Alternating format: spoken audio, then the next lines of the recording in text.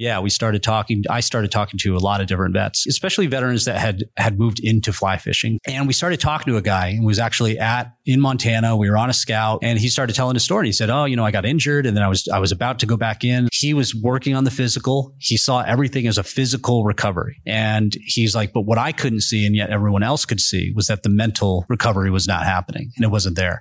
And when he started telling us that, I said, oh, well, that's the story, because if Coulter believes that fly fishing will get him back to Afghanistan and back into the military, he'll do it.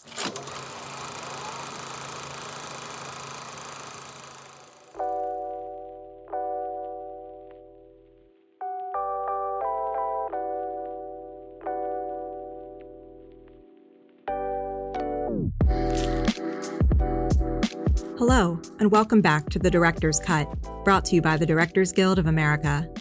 In this episode, the art of fly fishing becomes a path to healing in director Joshua Caldwell's drama, Mending the Line. The film tells the story of Coulter, a Marine who returns to a VA hospital in Montana after being wounded in Afghanistan. There, he meets a Vietnam vet who teaches him fly fishing as a means of coming to terms with his physical and emotional trauma. In addition to Mending the Line, Caldwell's other directorial credits include the feature films Infamous and Level 26, Dark Revelations, the miniseries Welcome to Sanditon, and episodes of South Beach and Release. Following a screening of the film at the DGA Theater in Los Angeles, Caldwell spoke with director Bryan Woods about filming Mending the Line. Listen on for their spoiler-filled conversation.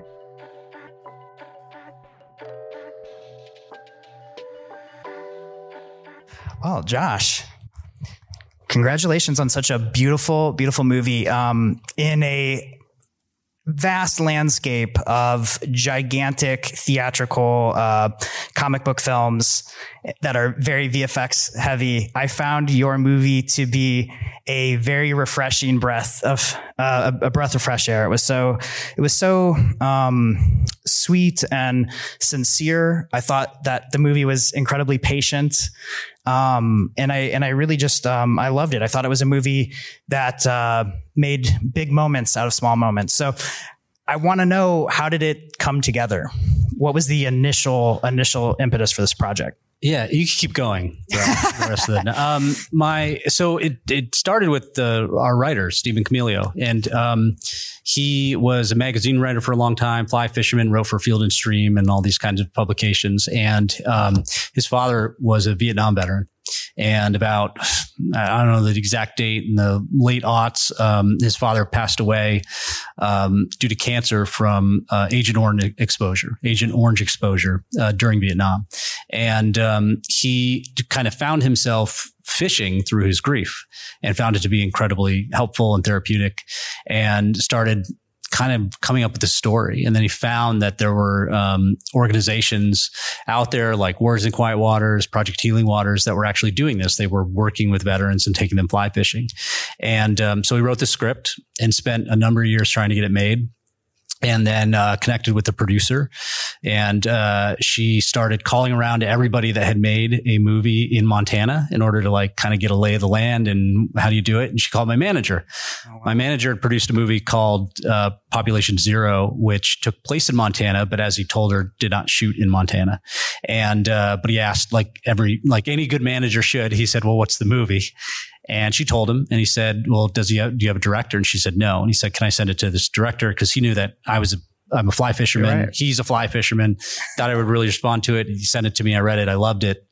And I knew that it was something that I really, really wanted to do. And when you raised your hand, did you have to put together a presentation or what did it take to yeah, I mean, it wasn't like I was competing with other directors. I read the script and kind of first in the door, so to speak. And I just put together a pitch sort of over Zoom that kind of talked less about, I mean, I did a mood reel, which I tend to do for every movie I do. I tend to not to do the, like the boards or anything like that, but I like to do the mood reels. And, but I kind of pitched, and the reason I think that they responded well was, one, that I could talk very effusively about fly fishing. and how I see it and how I see it being portrayed. But also I had been doing a lot of research for other projects that never got off the ground around PTSD and soldiers returning from war. And so I had all of this sort of knowledge and research that didn't have a home. And so I could also speak to that. And so in a crazy way, because I remember when I told my DP about it and she was like, did you not write this? I had nothing to do with coming up with this, even though it sounds like exactly the type of movie that I would come up with, simply because of that stuff and the fly fishing and all that kind of stuff. I think that's so important. I mean, this film, one of the magical things I think movies can do is illuminate a part of the world or a culture that you might not have any experience with, or the audience rather might not have any experience with. For me, I'm not a fisher. So watching this movie, I felt like I was like brought in. I felt like the characters experiencing fly fishing and the kind of poetry that comes with it. And I was just curious, it does seem like such a personal film because you have a passion for fishing and a lot of the other elements that surround this film. Is finding personal material something that's important for you when choosing a project? I think it, for me at least, as I'm sure it is for a lot of directors, trying to find something in it to connect to, something about it that makes it either interesting. It doesn't have to be something I've experienced, but something that just makes it really interesting. One of the interesting things about this one was, even though so much of it was the fly fishing, one of the aspects of the film that I was so drawn to when I read the script was the relationship between Lucy and her, and Mrs. Red Cloud. Like, I found that aspect of the script to be so beautifully written and so heartbreaking. I remember that being a real standout, even though, and I think that that's something that we tried to, that's why that storyline is in there, is like, so many people, even active duty military, like a very, very small percentage of them will ever experience combat, but everyone experiences loss. Everyone will experience loss in their life. And so trauma is not reserved for explosions and gunfights and all that kind of stuff. It's sometimes the simplest things, and it's stuff that sticks with you and you can't escape from. And I think that that's where, that's certainly what that storyline represents in this film. But that's actually one of the aspects that I really connected to. That's amazing. And I want to talk about your cast and Sanqua and Bryan Cox in a moment, but were there, did you activate any actual like veterans in the film, or whether it's the actors or even just consultation throughout filming? And yeah, I mean, I think, for me, one of the really cool things about being a director, I feel, is, cause I didn't do this in college. In college, you're learning all these topics, you have no interest in them and you're bored and whatever. But the second movie making comes into the picture, it's like, I'm all in. Like, give me every book you can give me every person you can talk to. And so in this particular, I started talking to a lot of different vets. Some I reached out to on my own, especially veterans that had moved into fly fishing, because I was really curious about that transition and that journey for them. And some I connected with on my own, and others, we were connected through Warriors in Quiet Waters, which is the organization that appears at the end of the film. And they help post 9/11 combat veterans find peace on the water. And so that became a very, important part, so much so that much of the script, a big part of Coulter's journey, was actually rewritten based on feedback we got from these guys. Oh, wow. And so in the original script, as an example, in the original script, Coulter was out. He had been discharged. He was done. And he was in Montana as kind of like a halfway house situation. And we couldn't, within the context of filmmaking and the storytelling, we couldn't figure out, why would he go fly fishing? Like, who cares? Like, why would he do that at this point? And we started talking to a guy who was actually in Montana. We were on a scout. We were meeting with some vets, and he started telling his story. He said, "Oh, I got injured, and then I was about to go back in." And I said, "Well, hang on a second. Like, you can go back in?" He said, "Yeah." He's like, "There is a whole process called a warrior transition unit, and when you're injured, you kind of go into this unit, and it exists kind of as an active, military unit. Right. And you're given these tests and these evaluations." And he's like, the thing is, for him, what he realized was he was working on the physical. He saw everything as a physical recovery. And he's like, but what I couldn't see, and yet everyone else could see, was that the mental recovery was not happening, and it wasn't there. And when he started telling us that, I said, "Oh, well, that's that's the story, because if Coulter believes that fly fishing will get him back to Afghanistan and back into the military, he'll do it. Right. And then that provides the window by which healing can occur. And so it's things like that. Bryan's line, which people really gravitate towards, about how, in the book of Every Soldier's Life, the military's a chapter. That was something told to me by a Marine who said it was told to him by a Vietnam vet on the banks of a river. And when you hear that kind of stuff, that real life stuff, especially a subject like this, it's like it has the ring of truth to it. Like, that was a line that I wrote down in my notes as well. It resonated with me as well. Having the ring of truth from your research. That's so amazing. How did you approach the cast on this film, both in terms of like creatively picking Bryan and Senqua, but like also like how did you get them to be involved in the movie? It looked like they had executive producer credits. I didn't know if that's like this is a personal project for them as well. What's the history? I mean, I think that's something that's happening a little more often now. It's a little easier way to get them more invested in the film rather than just, especially with indie films. I think it was a big, I really loved working with our casting director, Neely Eisenstein, on this. She was so great about really whittling down, people that were realistic, right? Because when you're, as I'm sure when you're doing like an indie film, you're not going to just anybody, you got to figure out who works, like who's actually viable, who's going to do it, what's their offer really going to be realistically. And she was the one who, suggested Bryan. And I was like, do you think, can we get him? Like, really, and especially knowing him for so much of his character work in feature films, I mean, obviously Succession, but, and we made the offer and he read the script and he immediately wanted to do it. I mean, I think that like Bryan doesn't often do movies at this level. But what he told me was he was just, again, really taken by the script and the storyline that was being told and the character really responded to. Same with Senqua. Senqua was like somebody that was suggested to us, I believe, by his agency, because him and Bryan were at the same agency at the time.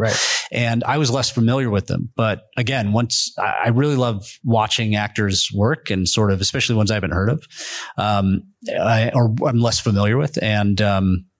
And just getting that sense of whether they can work. And Senqua and I did a Zoom, and I just sort of felt after that, like he really had it. Were you just asking him questions about were you asking questions about process? Were you talking about the material? How did you grab that sense? For me, it's often just kind of having a conversation about whatever, kind of getting to know each other. Yeah. And I find through that, because what I love is that I feel like you're at a level now where like, the work, they're going to do the work, right? They're all professionals. They're all, they can act, like they can perform. And really to me, it's about like, do they feel like they can embody this character? I know they can act the character, but can they embody this character? And are they going to do some of the work that needs to be done? Right. Like in this case, this is not a movie you can just go make, right? You got to have fly casting instructors. It's a whole thing to try and get it to look accurate on screen. And so I find that just kind of talking to them, you get to understand who they are, where they're from, what their likes are, what their dislikes are. And I find that gives me a sense of, is this somebody that I can work with? That's awesome.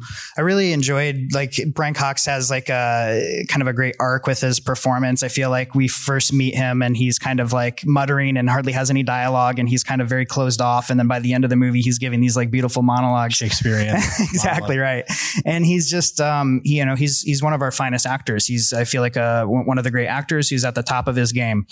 Was it terrifying to direct him? Because I would be, I would maybe bring him coffee, but I think I'd be afraid to give him a piece of direction. Yeah, I mean, it's and then I made it worse, because then I watched like Succession, 2 seasons of it straight through before we started shooting. And you do think like, how much is this Logan Roy? And obviously he's not, but there is a sense of, this guy's been around, man. I mean, he's played a lot. He's worked with some big directors. And you always wonder. And I think, to me though, he was, and I was quoted in an article recently, but he's a real sweetheart. I mean, the nicest guy, like, because what's interesting about Bryan is like, he's still a character actor, right? He's a character actor at heart. This is what he's been. And so he's there in service of the story. And, he hasn't been sort of the star long enough to have it go to his head, so to speak. So he really, he showed up. He was in Montana. He's laying in, half laying in water. He's learning to cast a bamboo fly rod, which is not easy. Was he a fish? He had never fished before. You're kidding. No. Yeah. He had, oh, that's hilarious. Yeah. He did a little research on his own when he had to, he was fished in, Scotland when he was there prior to making the movie. And then we had a representative from, Stage Fly Rods who went out and spent a couple days with them teaching him how to cast. And so, look, I mean, you bounce from movie to movie and you work a lot and all that kind of stuff. And, now you got to learn this new skill, but he really gave himself to all the cast did. Even with Perry, she, learned to cat, she'd been learning but she kept on weekends. She was like, can we go fishing? Let's go fishing. So I remember her, me and Simon, who was the stage rep, we went up into Yellowstone Park on a weekend on one of our days off and fished. And so people really kind of got into it. Did you shoot, all of it in Montana yes, except for the opening. The opening was all shot. Right. So the other really cool thing about this movie was we got to partner with the U.S. Marine Corps and the Department of Defense. And so in the same way that Top Gun works with the Navy, we got to work with the Marines. So as part of that, they allowed us to come shoot at Camp Pendleton. And they provided the set location. They have this immersive village. And obviously there are sets around, right?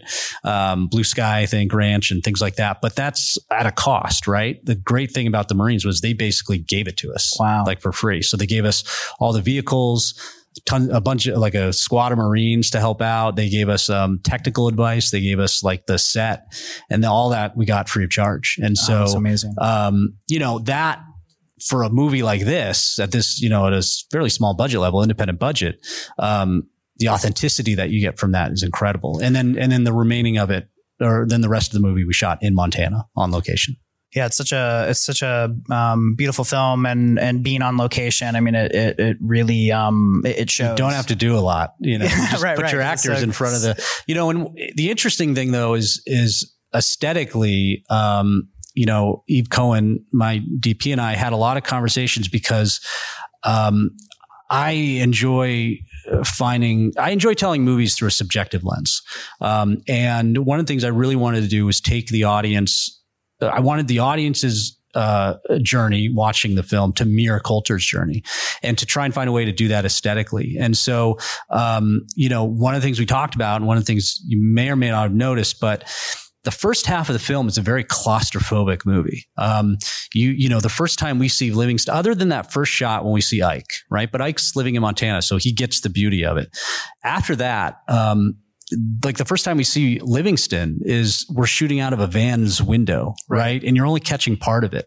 When Coulter's walking to Ike's house, he's looking down at the ground. He doesn't see the mountains around him. And so, obviously that's dangerous because you're in this gorgeous place, and you want to showcase it. But I felt that it was not until Coulter got to the river about midway through the movie that the movie should open up. And sort of after that, the back half of the movie is much more open. We have a lot more of the drone work, and we really kind of tried to expand the scope of the film. But it wasn't until Coulter could see Montana that the audience was really allowed to see Montana. So it's a little dangerous to do that, right? But if you commit to it, I think that it works on a sort of subconscious level. It's such a great choice for this movie. Do you, when you work with your DP, are you storyboarding? I know at times the film has almost an improvisational feel that you really put us kind of there. Is that created, curated, thought about, talked about? Bring us into your conversations when planning the movie and then when shooting. She would love it if I planned it down to the last detail, but no, I mean, I think I enjoy, a sense of looseness. So we don't storyboard because I often tend to think of scenes as more than just shots, right? I tend to think of them as shots that might be moving in or, movement, especially if it's handheld. So I just find that for me, storyboarding is not conducive, although it would probably help the rest of the crew. We shot list. I have a method of shot listing that she then interprets for the rest of the crew. And are you shot listing the night before or well in advance? No, I do it well in advance. Yeah. I try to do it. I prefer to do the first couple drafts of the shot list before we're even in prep, because it's time to sit down with the movie and really think about it. And so, especially a piece that you didn't write. It's like, it's a process of rereading the script and refamiliarizing yourself with the story and getting inside of it. Yeah. And letting things change, letting things adjust, cause especially you come up with something, but you haven't scouted, you haven't gotten there, you haven't really started planning stuff out. Things are going to change.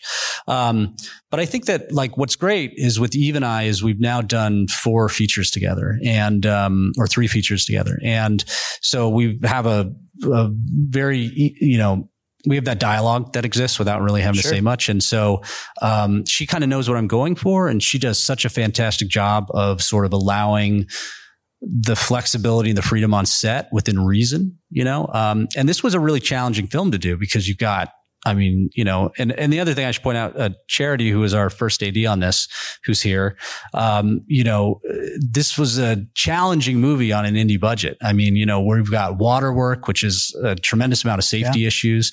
We've got animals, you've got some action. Action. And you've got, even like with all the fishing stuff, that's like, very, very like, that's like a shot by shot type of thing. Right. So you're just, there's a lot to put together. Yeah. And then even the whole opening sequence with all the explosions and the gunfire and all that kind of stuff. It was a big challenge on this.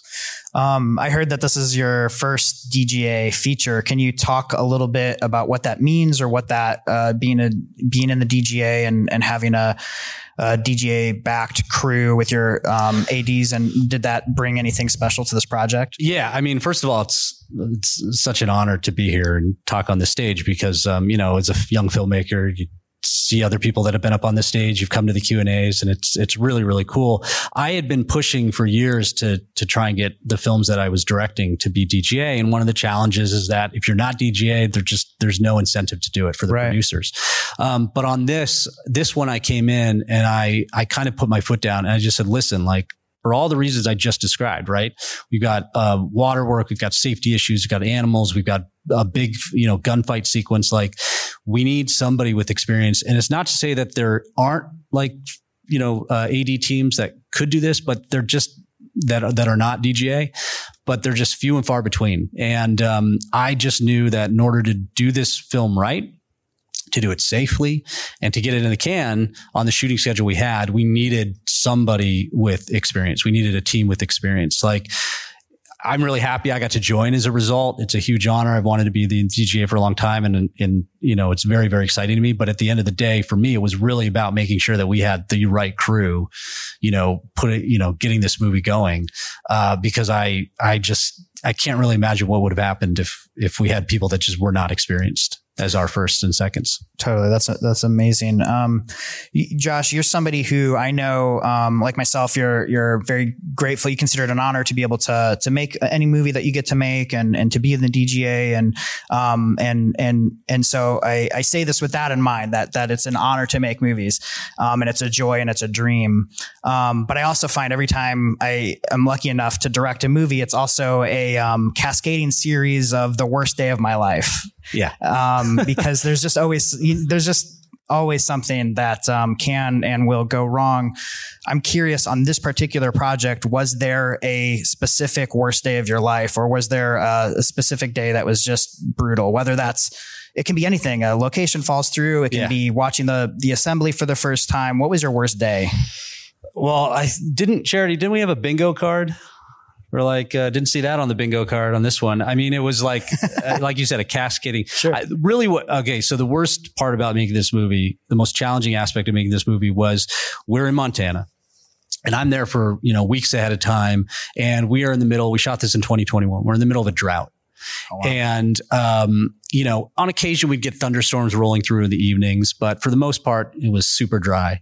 And we shot out. We had planned everything. We had 19 days in Montana, and we had, it was a fast shoot. And we had, our first 3 days was all Lucy library stuff. And as we're wrapping up that week, the next week was all water. Like we were out doing all our fishing scenes and like everything that was outside. And I'm looking at the weather, and it is telling us that it is a week straight of rain, and not just like thunderstorms in the evening, like morning till night, just a deluge of rain coming through. And I go to the producers and I go to Charity. And I'm like, listen, guys, like, as a fisherman, like fishing in the rain can be really epic. But we cannot have every fishing scene in this movie be in the rain. And if we shoot all this stuff next week, every fishing scene is going to be in the rain. Right. And I said, we got to figure out a way. We got to undo all the plans we made and we got to work around this weather. And to compound the problem, Bryan was only available for 2 weeks. Oh, wow. And one of those weeks was the fishing. And we didn't really have cover sets because again, we're in the middle of a drought. So like, why would we have expected rain in Montana in August? And, we all got together and we started rescheduling stuff and, trying to make it work. And, there's a couple scenes I was like, listen, this stuff can stay, cloudy, rainy. It actually worked really great for the suicide scene or the attempted suicide scene, because, if that had been a bright sunny day, that was actually all shot during the day. And so it was day for night in the color. Oh, wow. And if that had been a bright sunny day, I don't even know if we could have changed it to night, right? It just wouldn't have worked. Right. So some of that stuff worked out, but, we had a pivot and the biggest thing is, as you know, like as soon as you pivot from that plan, like it's very hard to recover. Right. And I think we just were going like, we were just trying to keep that train going and do whatever we could to just maintain that. And the weather was the biggest problem. We had another day that got shut down because of lightning. Oh, wow. It was actually the end of the movie. We were supposed to be shooting the end of the movie. We were out at the ranch, out of nowhere, this like lightning storm starts approaching. Charity's like counting down the minutes till the lightning gets close to us. I think we had a camera or we had the camera rig that was up on a jib and like that got knocked over by the wind. It was like, a lot of things, but all that being said, I find for me, there's almost no place I'd rather be than like trying to figure that out. Right. Like I find that I actually thrive in those kinds of environments because, I enjoy the whole putting together the puzzle nature of directing. Right. It's stressful and it's crazy and, but when you have a really great crew around you and you can sort of marshal everybody into making, changes that need to be made, there's great camaraderie and there's a great, feeling of collaboration coming out of that. Yeah. And it's like storytelling by way of problem solving. What an absurd, unfortunately, what an absurd, it'd be great if you could just have, trust me, I'd love to have 100 days and do 2 shots a day and just, have all that time. But no, it's a miracle what you guys did with this film and that short of a timeline. It's so impressive. I was wondering, can you take us briefly into your editorial process? The movie, the word that I keep saying when I think of this film is patient. I love its patience. Like I think that's it's one of its main assets. And I'm just wondering, the film it moves in a way that, reminds me of fishing, which is like being patient and then delivering big rewards that are meaningful. And was that a part of your thought process? And in particular, there's a scene where, I think we mentioned earlier, Brian Cox has this like monologue and it feels deliberate that you like kind of like almost do this like oneer that's like this camera's kind of approaching his face. Are you just making those choices in the edit room? Or are you making those choices before you get there? Something like that, you're kind of setting it up to be used as a oneer. I love oneers. I did a lot of oneers in the last one, the opening of the movie, the gunfight's all, it's not a real oneer, but, it's made to look like a oneer. But, in that case with Bryan, you sort of start feeling it out on the day. And I remember Eve, we had set up sort of a way to do the move as we kind of started in on the monologue. And I just remember thinking like, let's get this. Let's make sure we got this so that I don't have to cut, because I like to try and do things and not cut if I don't have to.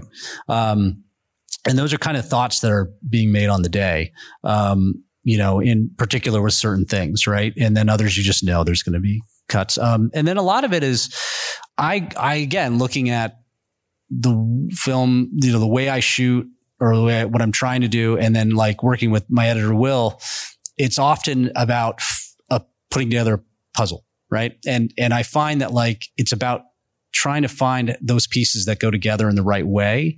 And there's only really one way to do it. It takes a lot of like playing with frames and adjusting, and it's a lot of the little stuff that I find.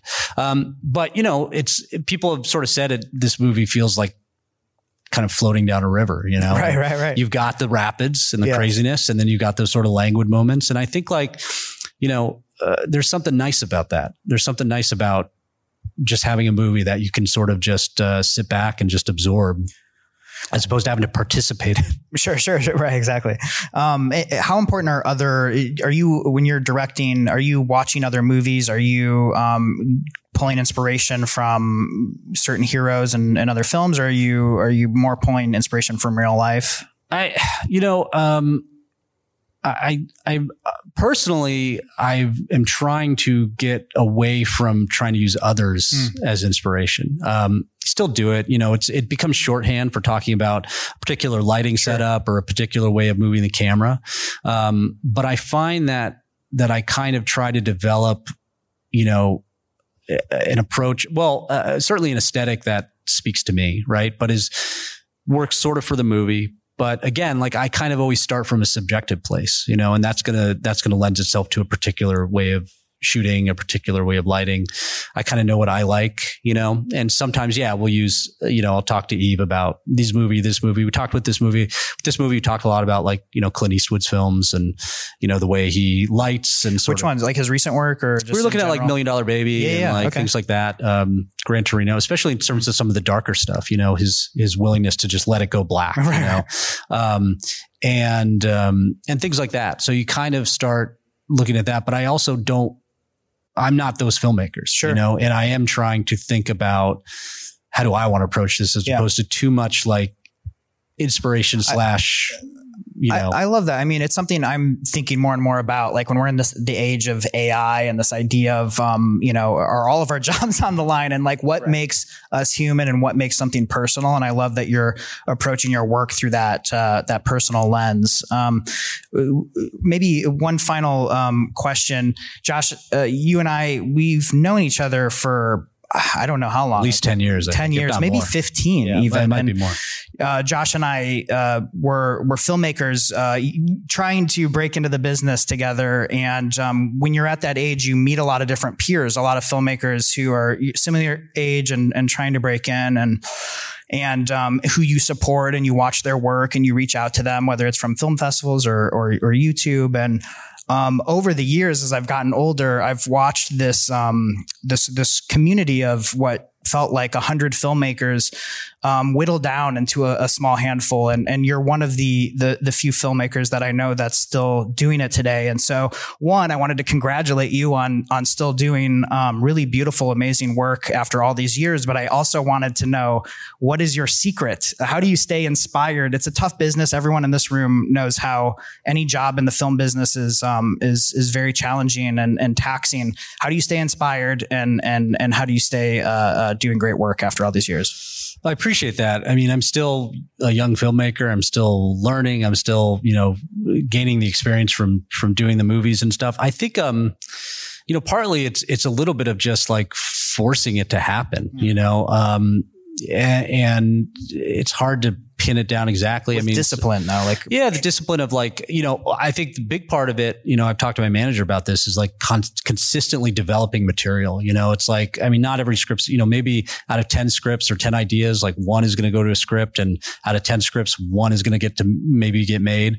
I think with this, in particular with this movie, it was just such a slog to push it through because, it was made completely independently. It takes a long time to put that together. It's not a movie that on paper is like an instant, success. And I think it's really just about the way I've kind of been describing it, is a lot about pushing that boulder up the hill. And, I kind of also subscribe to, a very sort of stoic philosophy, this idea of like, the obstacle being the way, and I think that too often, people see the obstacle as a reason to turn around, reason to like stop what they're doing. But, what I found is often it's the obstacle is the path, and if you can kind of do what you can to reframe that way of thinking and what's in your control, what's not in your control, what is in your control as a filmmaker? Well, if you're a director, it's developing material, it's writing it. If you're a writer, it's constantly pushing through and trying to get things going, as opposed to sort of sitting back and hoping something comes across your desk. That may happen every now and then. That's what happened with this. I didn't come up with the idea. It came out of nowhere. But then once I got on it, it was about, again, pushing that boulder up the hill, constantly fighting those obstacles and, just knowing that, it's worth it because there's really no other thing I'd want to be doing. Beautifully said. Thank you so much, Josh. I'm taking notes and thank you for this beautiful film and for your time today. I appreciate it. Thanks, Bryan. And thanks everyone for coming. I appreciate it. Thanks for listening to another DGA Q&A. The Director's Cut is available wherever you listen to podcasts. And please share, subscribe, rate, and review. We'd love to hear your feedback, and you can help fellow film buffs find the show. Thanks again for listening, and we'll see you next time. This podcast is produced by the Directors Guild of America.